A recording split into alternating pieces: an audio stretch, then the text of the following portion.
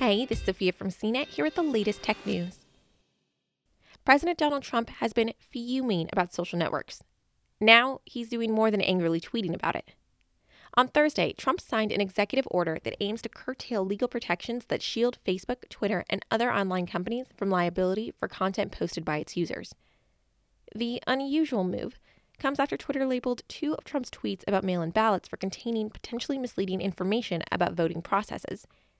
Twitter's actions appears to have been a tipping point in a relationship between conservatives and social media companies that has long been fraught. Republicans say their speech is being censored by Twitter, Facebook, and other social media sites, though the companies have repeatedly denied doing so.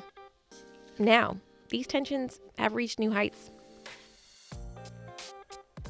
On Friday, the dispute took a new twist when Twitter hid an overnight tweet from the president, putting it behind a label that says it violated the company's rules about glorifying violence.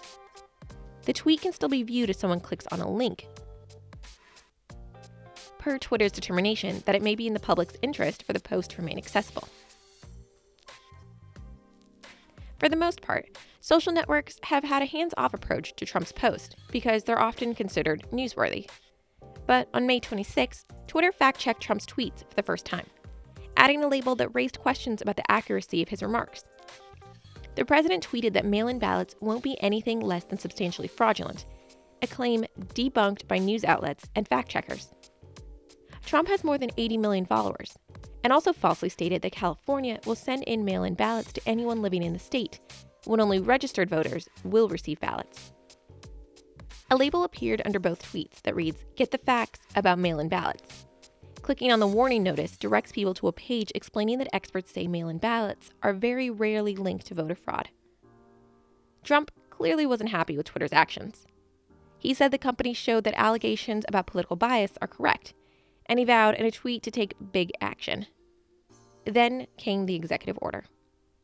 The executive order focuses on Section 230 of the Communications Decency Act, which protects Facebook, Twitter, and other online companies from liability for content posted by their users.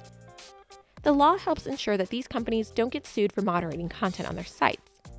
Social networks have rules about what users are allowed to post, barring content like harassment, hate speech, and violent threats.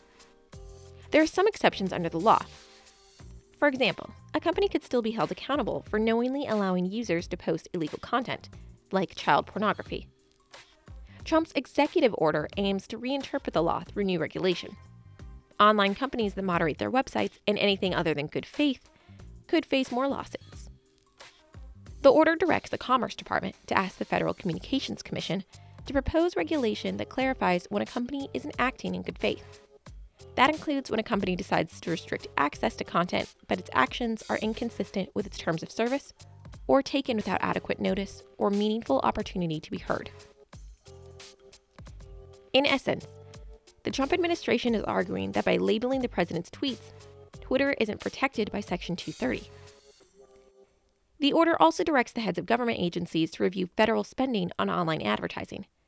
It asks the Federal Trade Commission to consider taking action against internet companies for practices under Section 230, and to consider issuing a report about political bias complaints.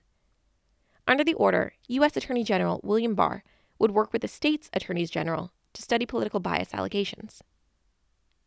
Some experts say the order is just political theater and will likely face legal challenges.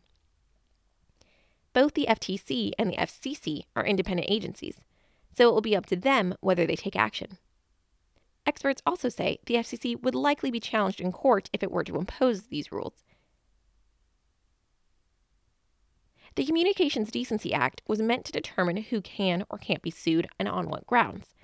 The law has no language giving the FCC or other federal agency rulemaking authority to limit what an online company can or can't do. It's still unclear whether the FCC will propose new regulation. Trump's executive order is only the tip of the iceberg. U.S. lawmakers are also drafting legislation to strip online companies of legal protections for posts by users.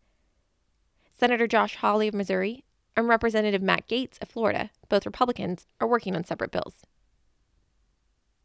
Trump also said during Thursday's signing that he's considering shutting down social media sites such as Twitter, although he doesn't know how he would do that. For more of the latest tech news, visit cnet.com.